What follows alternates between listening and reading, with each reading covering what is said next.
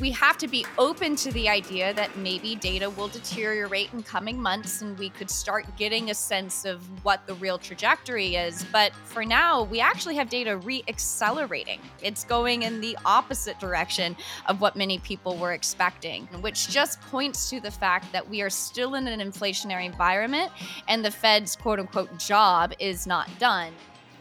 Welcome back to another episode of On the Margin. Today, I am joined by Cameron Dawson. She is the CIO at New Edge Wealth. Cameron, welcome to the show. Thanks so much for having me. Yeah, absolutely. So I kind of want to dive right into it here, and maybe we can start pretty high level and then kind of dig into some of the details. But right now, I think markets are kind of digesting, to use pretty simplistic terms and language, if we're going to have a hard landing, a soft landing, or no landing at all. So maybe we could just kind of start there and sort of get your thoughts. Yeah, I think the first thing is that this construct about landings, we all might be pretty misplaced in using it simply because it seems that it has this absoluteness about it. We get one of these three and that's it. And it kind of misses the time factor that really needs to be considered anytime we're thinking about how monetary policy impacts the real economy.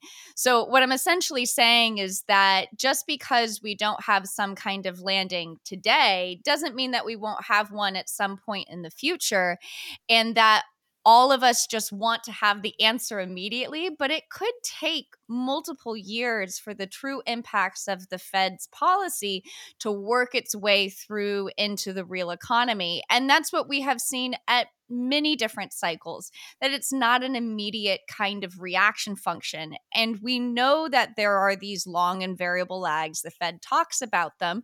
But I think the reality here is that for now, the data doesn't suggest an imminent recession. So we would define imminent as sometime in this first half of the year.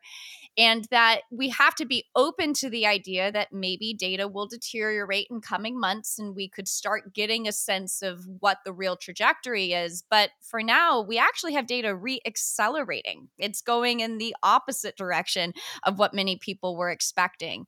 So for now, it says no imminent recession. But then when we start thinking about what's the pathway then for growth and earnings looking out 6 months from now or 12, 18 months from now, then that's where we have to have an open mind to say we have to be data dependent. We could see this deterioration start to work its way through.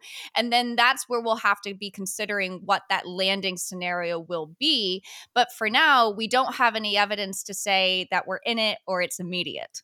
So speaking about that kind of heating up, is that something that we should be worried about? Just because, the Fed's new kind of super core inflation, right, which is X energy, food, and housing, is actually reaccelerated in January, and it's hot, and it's hotter than what it was in December. And we also had a couple of other indications. We had really hot retail sales.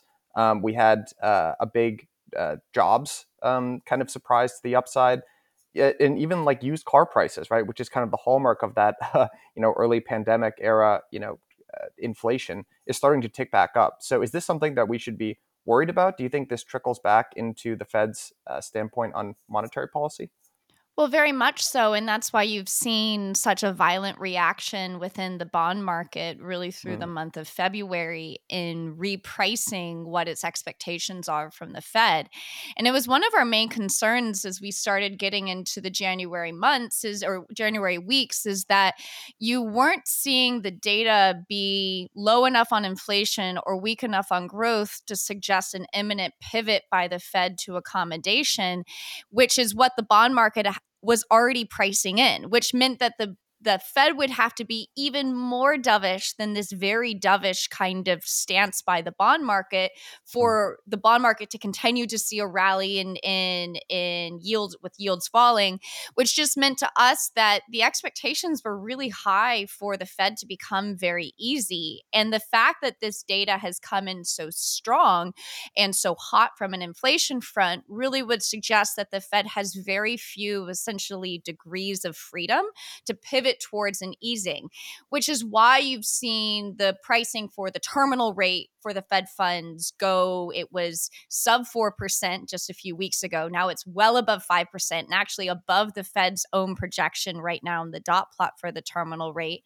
And then all those rate cuts that were baked into the back half of 2023 have started being priced out. Just 3 weeks ago, there was 50 basis points of cuts priced in, and now it's sitting at about 15 basis points.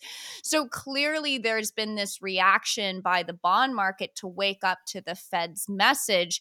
And one of the things that we were flagging was that at the end of or through the second half of 2022, the disinflation that we saw was actually rather narrow, meaning that there were a couple components that drove the majority of the disinflation. So things like gasoline prices falling 40% in the back half of 22, or used car prices being the key thing that was pulling durable goods prices down. And starting to see those two key components, as well as a few others, actually start to turn the corner, and meaning that the disinflation in those components was starting to turn into reinflation, and that we were starting to see early signs of higher prices in things like ISM manufacturing, ISM services, those both going up for the first time since April of 22. They rose in January. So that was giving you some early indications that the disinflation that really was the key driver of more benign markets in the second half of last year was starting to fade and go the other direction, which in kind of a cheeky way, we said we think that Powell actually top ticked disinflation, meaning that the disinflation we saw over the last 6 months may be starting to fade.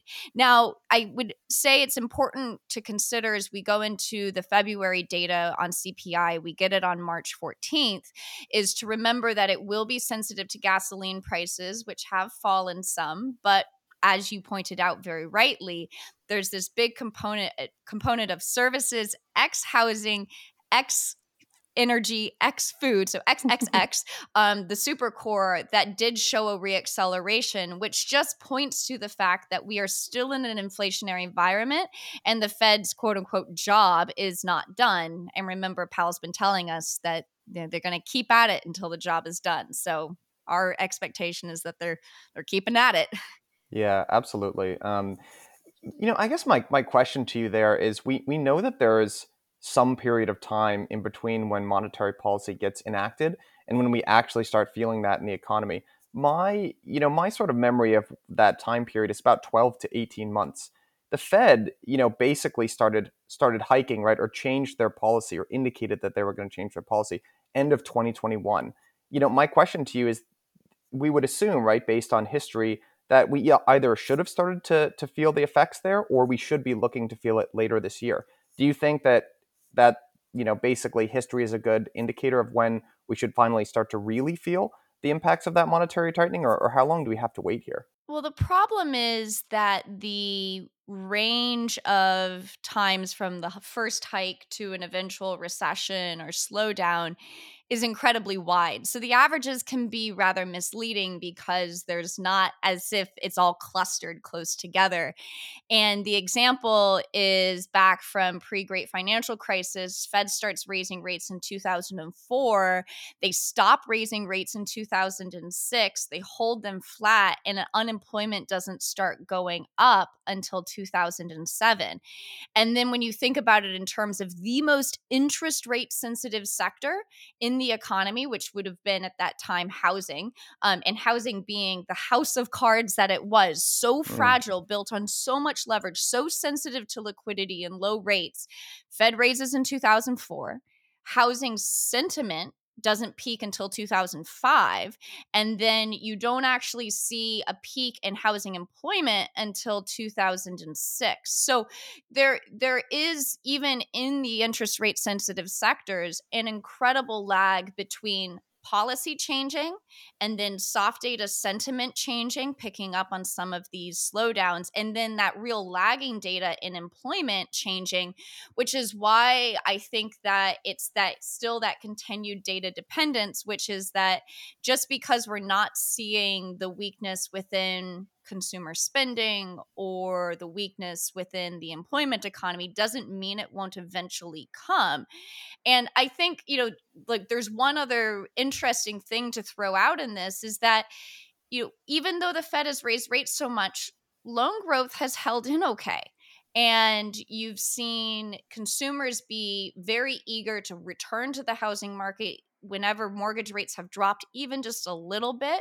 And so I don't know if we've reached the point where it's so tight, so restrictive that you're slamming your foot on the brake yet, which would argue, and it's a probably a debate in and of itself, argue for a higher long run neutral rate, which just means that the Fed's projection of 2.5% for the neutral rate may be too low. And we should be watching the dot plot to see if there's any dot defectors of people in the very far right side of that dot plot, seeing if they're starting to move that rate higher. So I think that there's really no historical way to say this is exactly when we're going to have a recession. And in our view, probably the best indicator that one is imminent is when the 2-year yield really starts breaking down. And it's been that indicator that prices in imminent rate cuts, and very aggressive ones, that usually is the sign that things are starting to, the wheels are starting to come off. So as long as 2-year yields are still making new highs,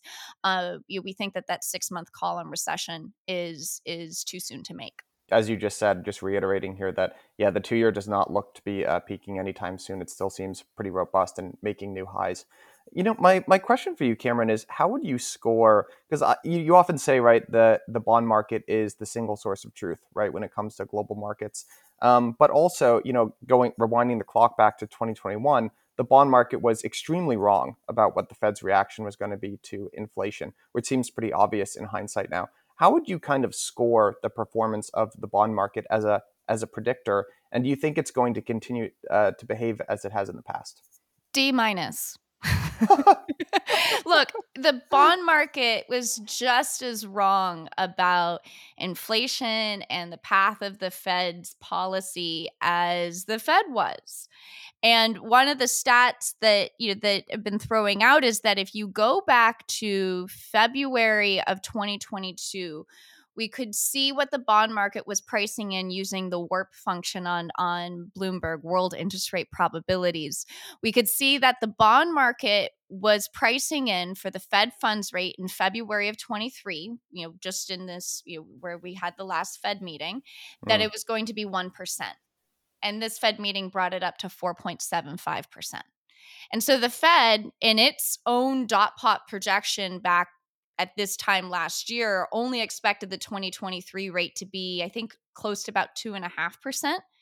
And so both of these parties have been incredibly wrong. And so when you hear, just follow the bond market, and the bond market is this almost like all-seeing third eye of what's going to happen in the economy, take it with a big old grain of salt, because the bond market is just as sensitive to new incoming data as well as indications of policy change as the Fed is itself. And so I think that there's a limit to how much we can read into what the bond market is saying, because again, it will be extremely sensitive to the Fed data, which is why back 3-4 weeks ago, we wrote about how the bond market's ignoring the Fed and it's a problem, and expect a repricing because we didn't think the Fed was going to budge. What's going on, everybody? Thank you for listening to On the Margin. I just wanted to take a quick moment to let you know about a very special offer that we have coming out of Blockworks Research. Now, many of you will probably be familiar with our platform, but Blockworks Research is the most blue chip spot to get research, data, governance, models, and a whole lot more about the leading DeFi protocols in the space. I've leaned on our analysts time and time again to explain complicated concepts going on in DeFi to me like I'm 5 years old. They can do the same for you. If you invest in DeFi or are just interested in it, it is an absolute no-brainer. As a listener of On the Margin, and to say thank you all for listening to the show, you can use Margin 10 for a 10% discount, and that gives you access to everything, which would be weekly in-depth reports, live data, all of that good stuff. So again, that's code Margin 10 for a 10% discount. Link is in the show notes. Sign up now. Thank you later. Yeah, 100%. Super well said. And, I think the last point that I want to get your thoughts on for a recession is, there's been a lot of talk about what kind of recession this is going to be, leaving the discussion of like soft or hard landings. But one point that I've heard you make that resonated with me is, if you kind of look at our last three recessions that we've had, those have been sort of debt-based, almost financial crises type recessions, right? You had savings and loan, you had the dot-com bubble burst, which is a little bit of irrational exuberance, I think, to use there was a Green debt defense component to it too, though. Right, exactly. And then obviously we had the great financial crisis in 2008. So I think that kind of memory of sort of a debt-based or a financial component to our recessions is kind of seared in everyone's brain, especially if you're a younger investor.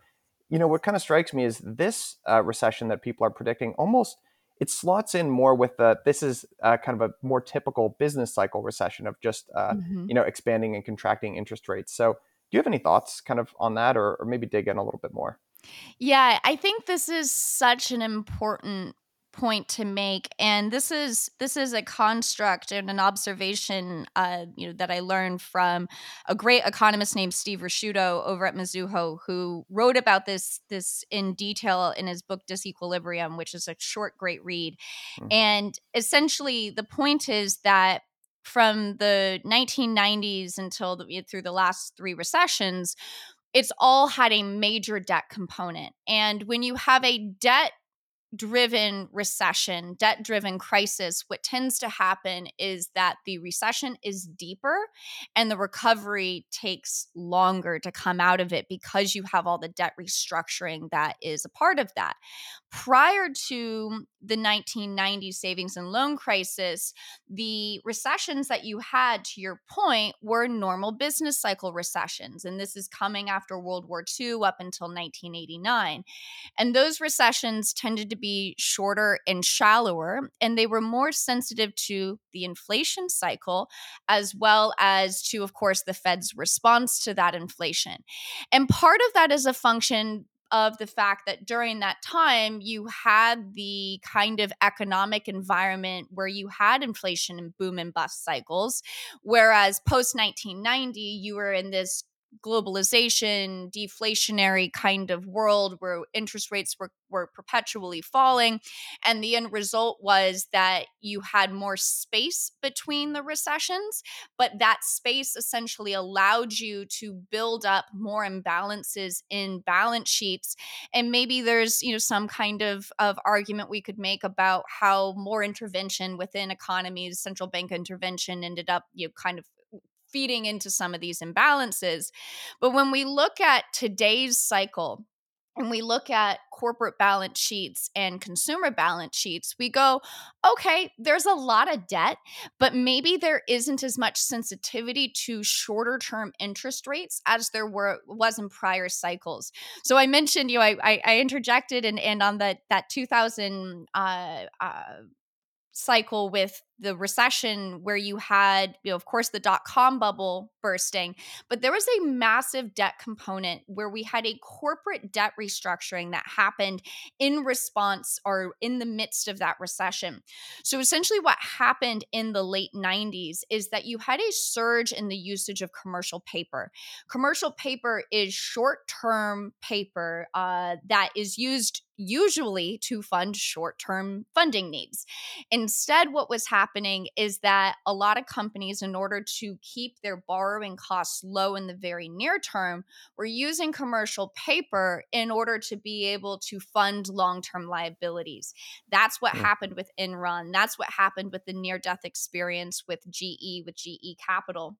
And so the end result was Fed raises interest rates, the cost of funding goes through the roof for all these companies, and then all of a sudden, it's that Warren Buffett tide goes out, and you see a lot of people without their trunks on. So the end result is you had to restructure corporate balance sheets. The funny thing that's happened now is that after a decade of zero interest rate policy and QE, which kept long-term yields very suppressed, a lot of companies, as well as consumers using fixed rate mortgages, were essentially able to term out their debt, which meant that they're just borrowing long at really, really low yields. And so now, as the Fed has been raising interest rates, you haven't seen that typical kind of shock to the financial system where all of a sudden the funding costs on a day-to-day basis have gone through the roof and nobody can pay their bills.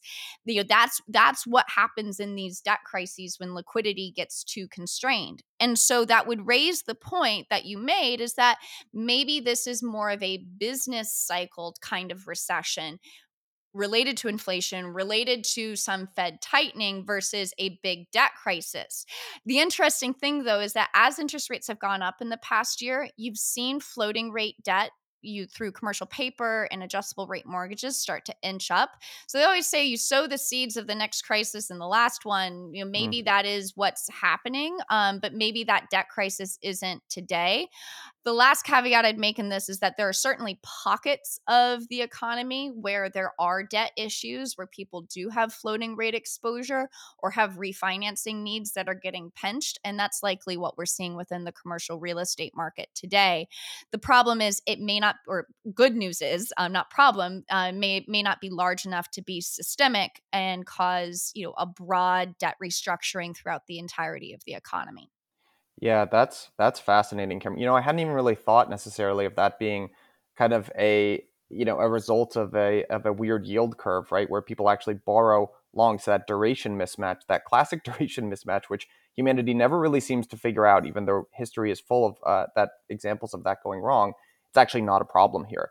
Does that kind of explain? I think one of the bits of surprise that I haven't really gotten a satisfactory answer about is that part of why there hasn't been something that is broke, when the Fed has been raising rates, because there was a whole camp of people that, right, were kind of pointing to right around like 3%, right, which was about to what Powell got to when he first pivoted end of 2018, beginning of 2019. And I think it was surprising to a lot of people that he was able to hike rates as fast as he was, right? And housing has even pretty much been fine. And maybe that's because of a much lower, I think, your statistic was around 5% of rates that are adjustable. And then there's also maybe a greater amount of people in long duration debt as opposed to short duration debt. Like, is that part of why nothing has really broken? Yeah, it's funny that you raise up that 2018 to 2019 timeframe, because we probably need to do a greater deep dive into why the short-term funding markets freaked out so much during the Fed rate hikes through, which really reached a fever pitch in 2018 when markets absolutely collapsed from an equity standpoint. And that's in response to the Fed saying our job is far from done, quantitative tightening, balance sheet runoff is on autopilot, and the markets were screaming and going, oh, no, something's wrong. And you did have that liquidity crunch, which eventually caused the Fed to pivot. And it was the one where the Fed really bailed markets out. They were able to put markets first because inflation was so benign, it was so very low. And the end result was that you saw this absolute plunge in real interest rates. And this is a point made by Barry Bannister over at Stifel, which is that peak in real interest rates, which was around 1.5%, so close to where we are today, all the way down to -1% in the trough during COVID, is what sparked such a huge bubble in long duration assets. Long duration being things like tech, speculative assets, growth, high growth, high multiple, because money was increasingly becoming more and more free after inflation. And so why the Fed did that might be, you might look back and say that could have been a mistake, because we could have had some sort of shallow slowdown, reset things, and then sort of moved on from there.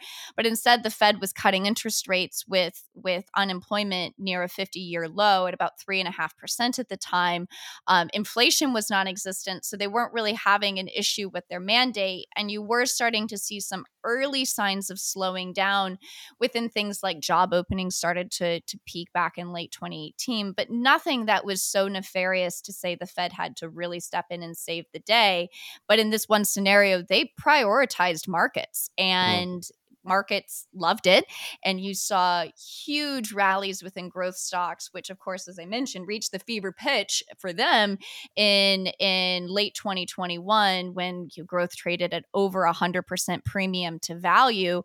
And of course, that was unwound in 22, creating its own kind of degrees of instability and issues when you're coming out of a bubble.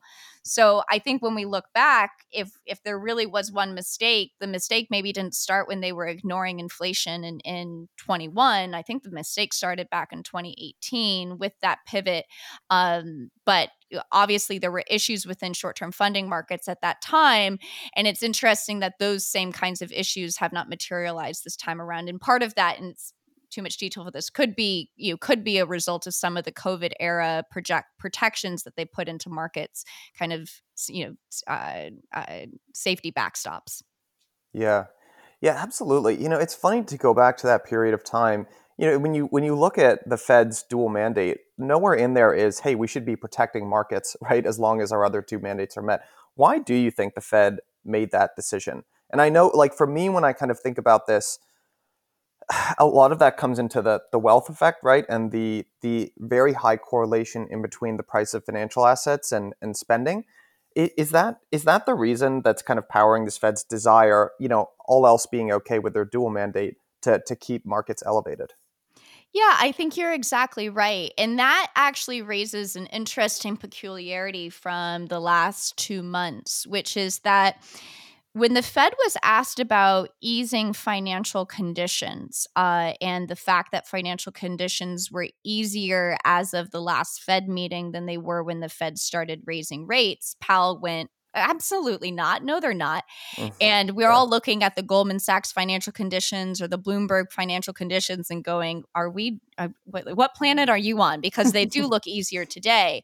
And the reason is that he was using, and this, he was essentially mirroring a speech that Lael Brainerd had given, one of the Fed governors, about how financial conditions, the index that they were using was one that was actually rather narrow, that was just real interest rates. And so what that does, and why I bring this up, is that if you're just looking at real interest rates, it actually ignores the whole impact of the wealth effect on the economy, on markets, et cetera. And it also ignores the impact of credit spreads on the ability for companies to fund themselves.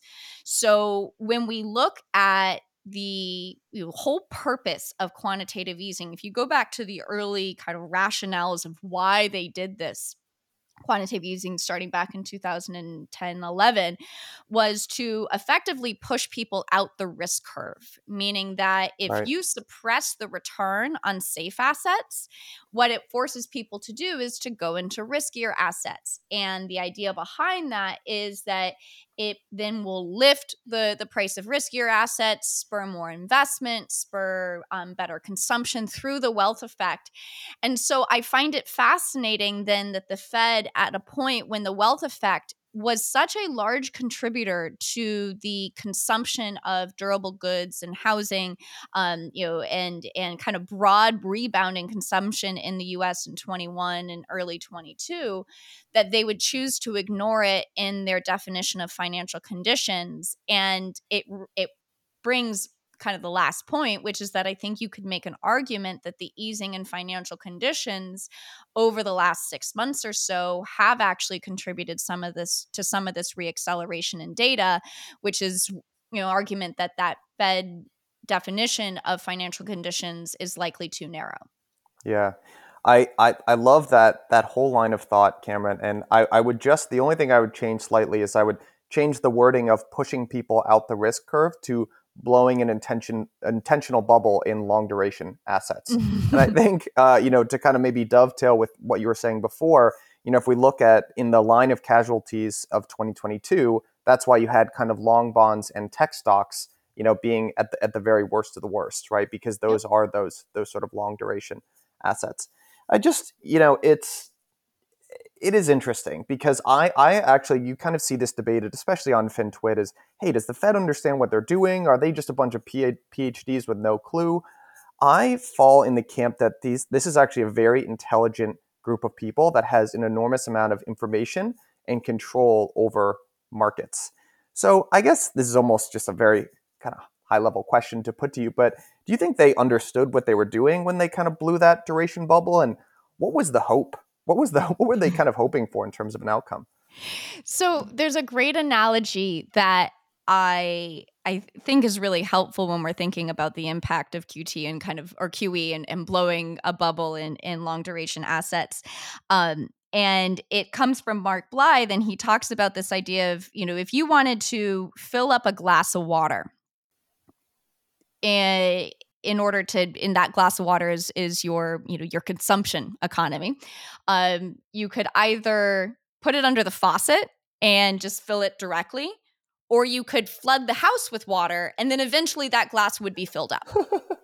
And so with this idea that quantitative easing is an incredibly indirect way to spur consumption and spur economic growth, and that you have to essentially inflate a lot of other things to eventually get to the one thing that you're trying to stimulate.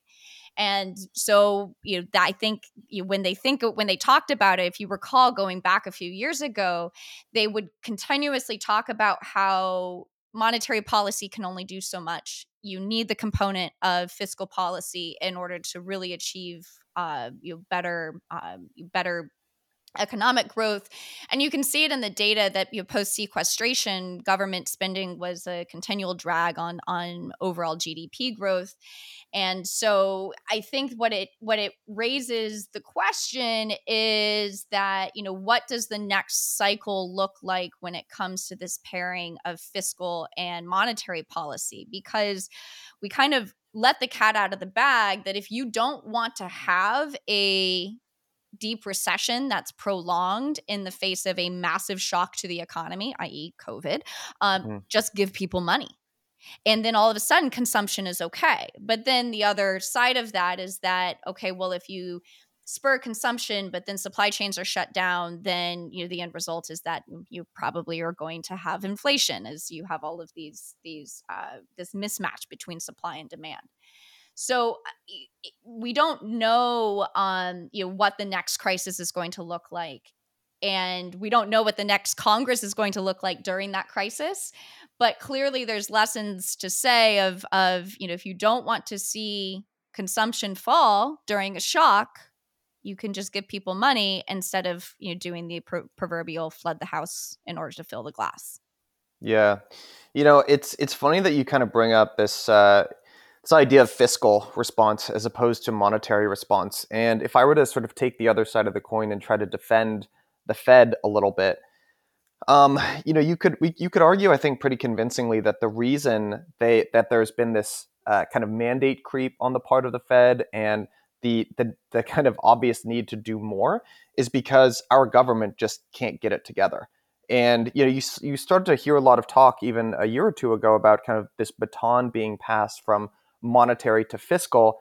And in a way that kind of happened in the US, right? We had the Inflation Reduction Act, but without going into politics here, I'm not sure that money was really directed where it needed to be, right, to solve our biggest problems. And even in the 2008, 2009, great financial crisis, when we were staring into the abyss, right, and people were worried about breadlines, even then it was hard to get Congress to act, and we kind of gave a bazooka to the Fed, right, in the form of QE, which has obviously persisted until this day. So, I guess I don't have so much of a question to you as just a statement, but actually, you know what? I'll pose it as a question. How much of this irregularity that we're seeing in markets is a result of kind of an overexuberant Fed or a government that just can't get it together? Well, I think that we have to kind of look at the broad global world in order to get a sense of, how unique we are in our issues or our challenges. And even if we're thinking about the inflation challenge, we know that, we in the US did a lot more fiscal stimulus than a lot of other countries did. And yet a lot of countries are experiencing the same kind of inflationary scenario, which would suggest that, that there, of course, was a demand component. Of course, US demand does help spur a lot of global demand given our ravenous appetite for imports. But I think that there's also this aspect of the fact that when you shut an economy down, even for a short period of time, reopening it does create inflationary dynamics, which raises a question about how inflationary China's reopening, given it's now a couple years after us, how inflationary that will ultimately be.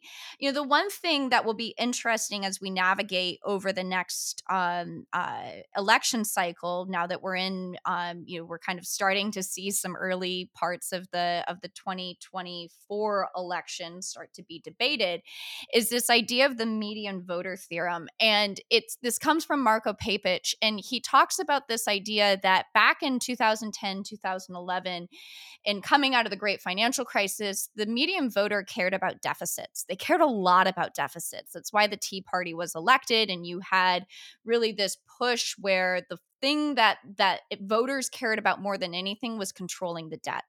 And that allowed politicians to say, okay, if that's the priority, then we will cut spending everywhere else. We'll do sequestration, and we'll prioritize debt reduction over growth coming out of the great financial crisis, which is one of the reasons why the growth was so slow coming out of that low. And he makes the point that in today's world, today's median voter, there are still cohorts that really care about debt, but they care about other things more.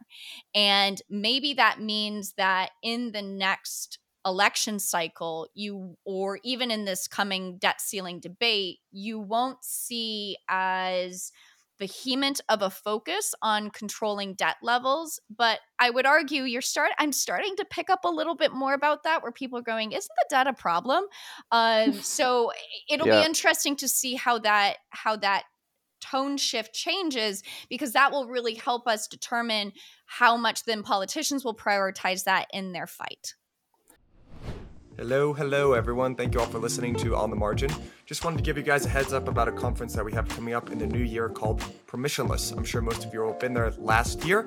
It is the cultural event of the year. We had over 5,500 people down in Palm Beach. This year, we are moving to Austin, Texas. You know what they say about Texas? Everything's bigger in Texas. So last year we had a really great lineup of speakers. We had the two co-founders of Robinhood, Vlad Tenev and Baiju Bhatt. We had Chris Dixon. We had some of the folks that have been on the show a whole bunch of times, Jim Bianco, Dan Tapiero. Just a phenomenal lineup of speakers, and you can expect the same this year. If you use Margin 10, you will get 10% off on a ticket. Again, that's Margin 10, because I love you guys so much. Click the link at the bottom of the show notes. Hope to see you there in person. We started out before we got on this recording. I said I was going to ask you about earnings, and here we are. We're about 40 minutes into this recording, and I haven't even asked you, which is the sign of a good conversation. But I do want to get your thoughts. So I'm actually going to share my screen. You did a great sort of scenario analysis, basically, of what we might be looking at in terms of earnings for this coming year. So would you mind just kind of walking listeners through, like, what do you see the kind of three broad scenarios here? And how did you come up with this? Sure. So let's start with consensus and as our baseline for where current expectations are going into 2023. Right now, consensus expects earnings to be about flat, slightly down as we go to 2023 versus 2022 levels. And that slightly down is a mixture or combination of a little bit of revenue growth, a little bit of margin expansion, and then there's some funky things going on in below the line items. Once you get past the operating line, that's causing that decline in earnings. One interesting thing, if you look at the breakdown of what sectors are driving this decline, it really is two main sectors: energy and materials, as well as healthcare and technology are actually expected to have earnings declines as well. But we've also seen big cuts to these estimates. If we look from summer of last year, which was expecting 10, 11% growth, to that about $240 plus a share line, those estimates have been marched down materially. And probably the area where they've been marched down the most is in consumer discretionary. Back just a few months ago, the consumer discretionary sector was expected to have 30% earnings growth, and now it's just sitting at 6% today. So far more well aligned with an environment where growth is slowing, top line revenue growth is slowing, and thus earnings growth will slow as well. So the three scenarios that I laid out is the first one being we have kind of really no landing in the economy where we still have top line revenue growth. This would suggest an environment where you still have inflation. Remember, revenues are a nominal number, so they include the benefit of higher prices. And we'll talk about how inflation and higher prices actually do help company margins a lot. But here is where, in the first scenario, thinking about mild revenue growth, 3 to 4%, and then some margin compression instead of margin expansion, which is baked into current earnings, with the idea that as revenue growth falls and slows from 2022's 15% level of revenue growth, you should see multiple compression. So here's just a little bit of background on how this works, which is it's a dynamic called incremental margins, and it's really, really important.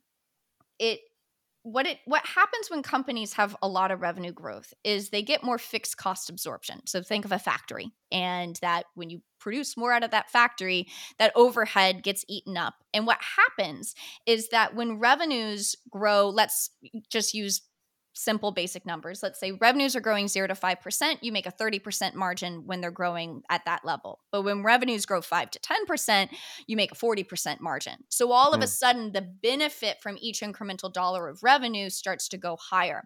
So it's one of the reasons why even in this inflationary environment, and everybody's worried about costs going up and labor costs are up and raw material costs are up.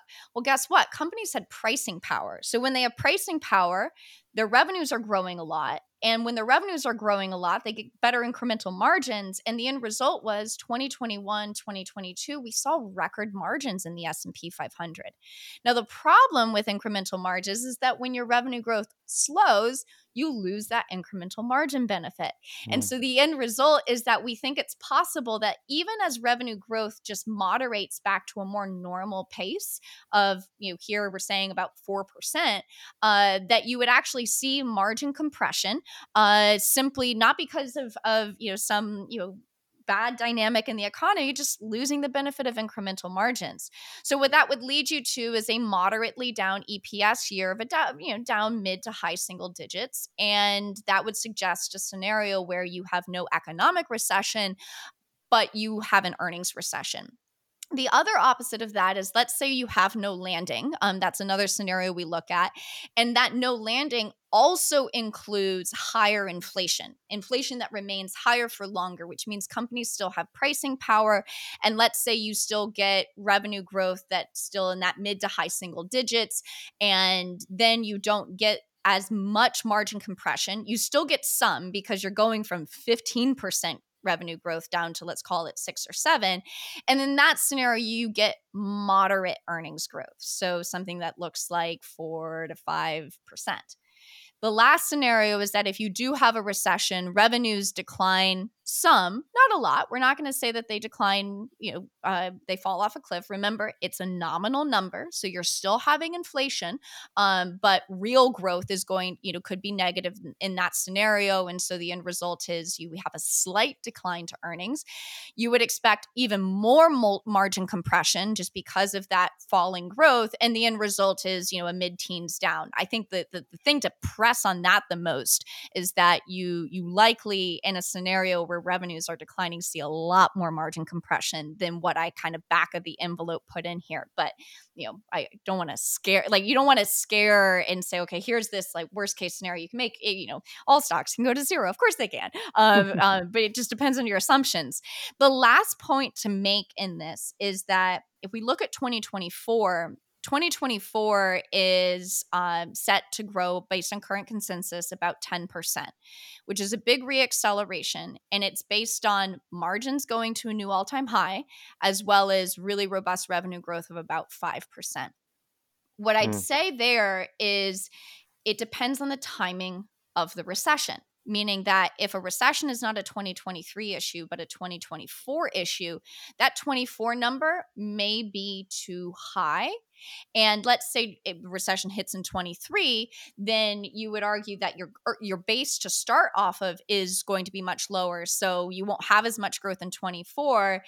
And then of course, the last scenario would be if we don't have a landing in 24 either, and it takes even longer for the Fed's tighten to work its way through the economy and et cetera, then maybe that number is correct. But I would argue that this idea that's baked into every forecast right now, whether you're looking at 2024 EPS, the Fed's own dot plot, Bloomberg Consensus Economics, everybody has a big reacceleration in 24. And that's where, if you're looking 2 years forward, some rationality and reasonableness of like, okay, if we don't have this big kind of correction immediately, what does that mean for 24 growth?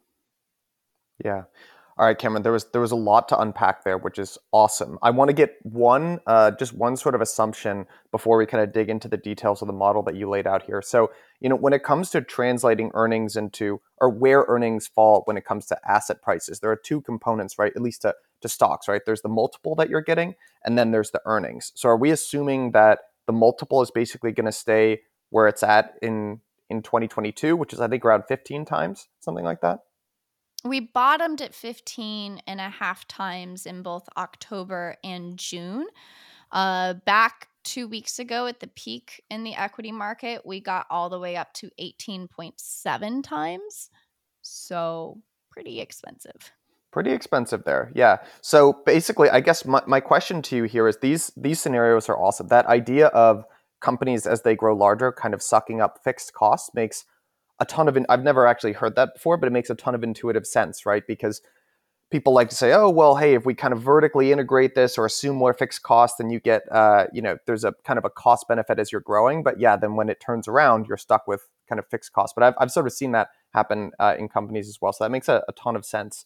I guess, what are these sort of projections here in terms of the kind of the base case being a -6% in terms of earnings growth, maybe a bull case being 4% and a bear case being -13%? How does that all translate into what your expectation is for equities this coming year?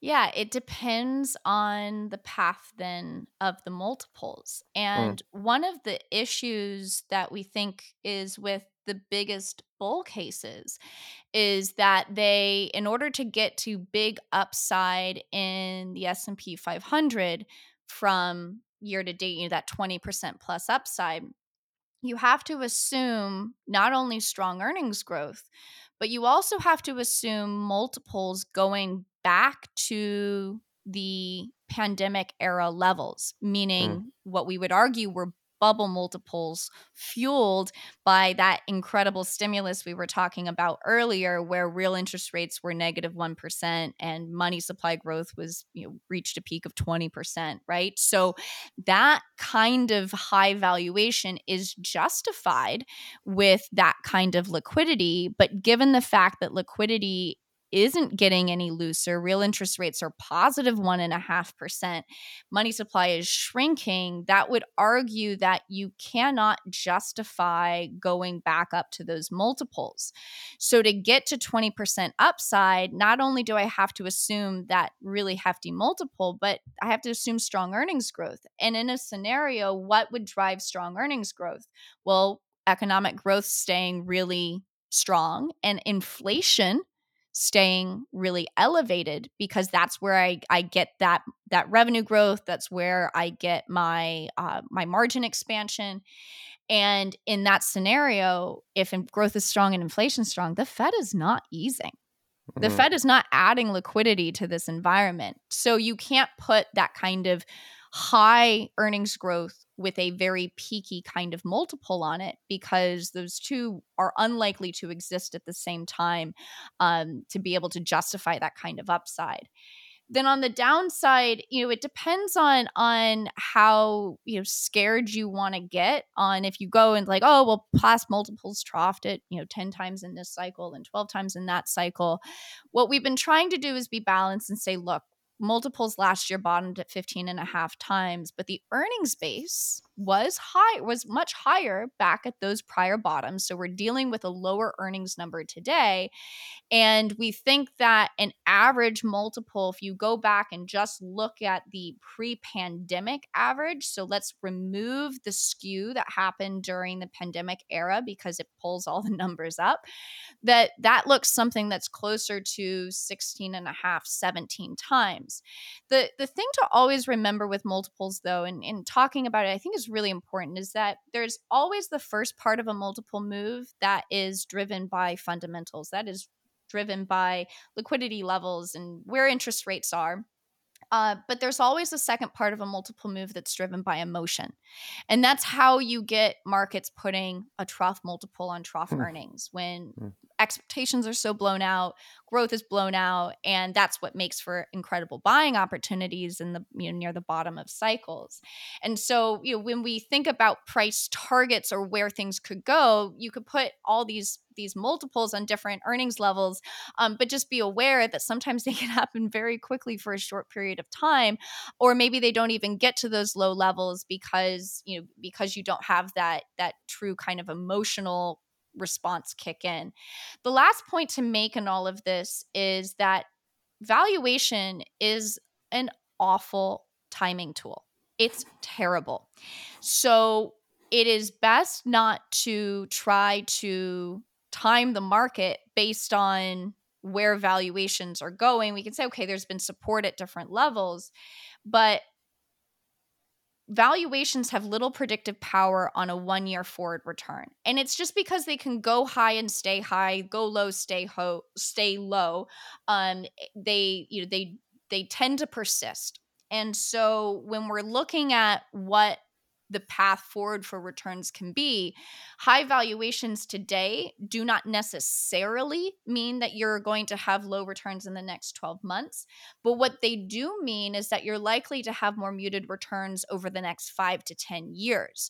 Now, the problem with that is, or the key thing to point in that is that low returns can be achieved in many different ways, meaning you could have a low return period over a 10-year period. You could have a crash and then an eventual clawback, something that looks like 2000 to 2014, where it took that long to break even for the NASDAQ. Big crash, took a long time to claw back. Another example of low returns is in the 70s, where we just did a sideways chop all through the 70s. Another time of low returns would be if you have a big, huge bubble and then a crash, and then you look at that period and you have a period of low returns. So that's where combining these shorter term, medium and long term looks at valuation and where earnings are going, you have to also consider the shorter term movers like technicals, positioning, sentiment. And it's balancing that short term where you go look at January's rally, driven by technicals, driven by the fact that you had a big, huge shift in positioning from being very short to being neutral, that you respect the shorter term move, and then you take a step back and say, okay, from a medium term standpoint, based on where we trade today, is this justified? And you're always trying to balance that short term in making your, even the most long term investor has short term decision making needs that they have to make. For liquidity needs, for example, you have to balance that short term with that medium term and long term view, and know that there will be times that they disagree. The last question that I have for you here, and maybe where we can end it, is, we've been discussing a lot of things here with like kind of a relatively short sort of time frame, right? Like what are our earnings expectations for next year, right? Or what is inflation going to do over the next year?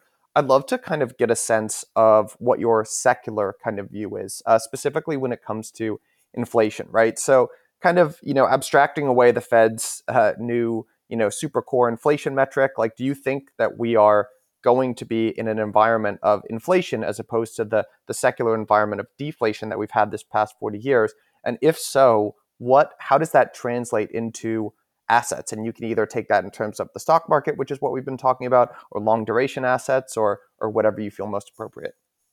Yeah, I think this is the ultimate question, which is that are we in a world now where after 40 years of interest rates making lower lows and lower highs at each successive cycle, are we entering into a world where interest rates or inflation start making successive higher highs and higher lows? And I think that it really does remain to be seen if the impacts of the pandemic really cause a lasting secular change. If we think about the three big buckets of what drove the low inflation as well as lower interest rates over the last 40 years, we all talk about globalization, demographics, and technology. And we know we can still count on technology to be a source of deflationary impulse, meaning that it creates efficiency and can drive lower prices. I think that we're not so certain today if the past 40 years of globalization are going to continue at the same speed that they did, and it doesn't necessarily mean that we go into a fully deglobalized world, but it just means that maybe we don't have as much of an abundance of that incremental cost of production being ever and ever lower, right? That was the key source of this falling inflation. It's just that you could continuously find incremental units of production that allowed you to find lower and lower prices. So I think that that's a question mark. And then the last question mark is of course on demographics and how inflationary versus deflationary they actually are. Right now, it seems to be that some of our demographics are actually contributing to inflation, meaning that the fact that so many people left the labor force that were at the high end of the age range of working age population post the pandemic, that actually is causing some of these labor shortages and thus leading to more labor and wage inflation.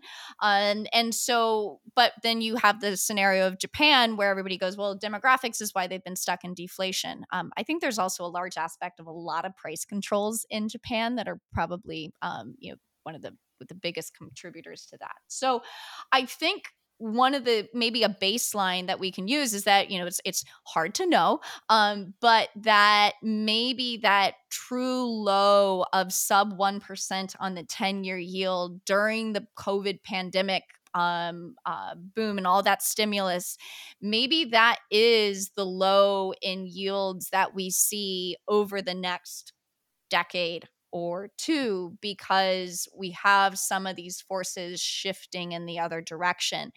It will be really interesting to see how inflation progresses in the coming year, because we will have gotten past the impact of the pandemic disruptions to supply chains. So a great chart is to overlay durable goods inflation, which peaked in February of 2022, with the price to move a container from Shanghai to Los Angeles. And it's the same chart, which just is to say that durable goods inflation was a function of very tight supply chains and then this shock higher in demand. And one of the key questions will be, does this inflationary episode that we have go from being this exogenous shock to the system, which created pockets of unique inflation because of these shocks? Does it become from an exogenous shock? Does it become endogenous? Does it become part of the system, meaning that it perpetuates, it remains higher? And part of this gets back to the question then of how much of this inflation the Fed actually caused, meaning that how much of this inflation is always and everywhere a monetary phenomenon, right?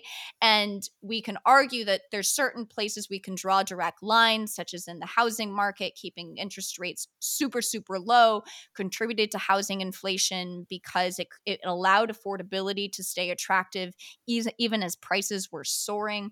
So I don't have a definite answer other than to say it's going to be darn interesting because we're going to get further and further away from what we can say are exactly pandemic era disruptions. And as we get further away, we're going to see how structural some of these inflationary impulses have thus become. Yeah, I honestly, Cameron, in violent agreement with the vast majority of that. And just closing on that idea of it being structural, I think the other component that's a little bit softer, so you almost don't hear it discussed as much, but is the psychological component of inflation as well. And that's something that you don't really see in the numbers and is very hard to analyze. So it almost feels a little social studies or kind of soft science to talk about. But that's also a big component as well, and what makes it so difficult to finally defeat. Yeah, So and that's why the Fed looks at inflation expectations so much. And if you recall back in June, it was the reason when they saw that University of Michigan survey show a big uptick in inflation expectations. That's what got them to move to 75 basis points. That was yeah. the spark because they are horribly afraid of inflation expectations becoming unanchored. And they continue to look at these inflation expectation surveys and say, oh, no problem here. Inflation expectations are purely anchored. Now, there's lots of issues with these surveys, but that is one of the reasons why there's a great Fed paper from quite a few years ago about inflation expectations and how huge inflationary shocks can get embedded in the psyches of people and that they come to expect higher prices. And when you expect higher prices, you accept higher prices, meaning Mm. that you don't push back against price increases. And so it will be really interesting to see how embedded this episode will become in the psyche and if it becomes something that is more entrenched, because of course that is the thing the Fed is most afraid about, is that it becomes entrenched into the psyche and it becomes something that's much harder to control, which is their biggest pushback against people saying, why would you sacrifice a job market that's really strong just to get inflation from 3 to 2? And their argument is because we're afraid that it becomes entrenched and it becomes something we can't control, because as it bleeds into other parts of the economy, more and more parts of the, of the supply chains and different parts of the economy, the end result is that it becomes further and further away from the Fed's reach. And that is what they're afraid of. Yeah, there's actually I'm sharing my screen here. I accidentally for a second picked the wrong tweet, but there's a great tweet from Ben Carlson. He's showing U.S. retail sales and kind of this crazy spike in the post-pandemic era. And the quote is, "The Great Depression turned an entire generation into frugal misers. The pandemic turned us all into raging spenders." And it's funny because that just rings really true because my parents were also, or my grandparents were part of that Great Depression age, and yeah, they had a very particular view about debt and money and spending. And, I kind of wonder, the Fed was sort of, putting their thumb on the scale, so to speak, in terms of encouraging us to spend. And I wonder how much of a lasting, they might have actually got their wish a little bit too much. Yeah, I remember growing up, my grandmother, who is a depression baby, she taught me her favorite treat when she was a kid was saltine crackers, and with powdered sugar and milk mixed together, as like that was their big sweet treat. Meanwhile, I think I just spent $4.50 on one macaroon last week. So clearly we are of a different generation. Oh my God, me too. Yeah, my grandparents were, God love them and bless their souls, but they were the type of, they had like a washer and dryer that sat unused because they didn't want to use the electricity, right, or the buy this, so they just did everything themselves. It's crazy. But Cameron, this has been a fascinating discussion, and I'm honestly still unpacking a lot of the ideas that you introduced. If folks want to find out more about you or the good work that you do, what's the best way to do that? Yeah, definitely. So you can follow me on Twitter at Cameron Dawson. I'm also on LinkedIn where I'll post a bunch of stuff. And then I think we've now created a sign up page for our newsletters on the Ooh. New Edge Wealth website. So it's just newedgewealth.com. And you can fill out a little form about in order to get on some of the distribution for my weekly that our team produces, which is really great. So thank you so much, though, for this. This has been a fantastic conversation.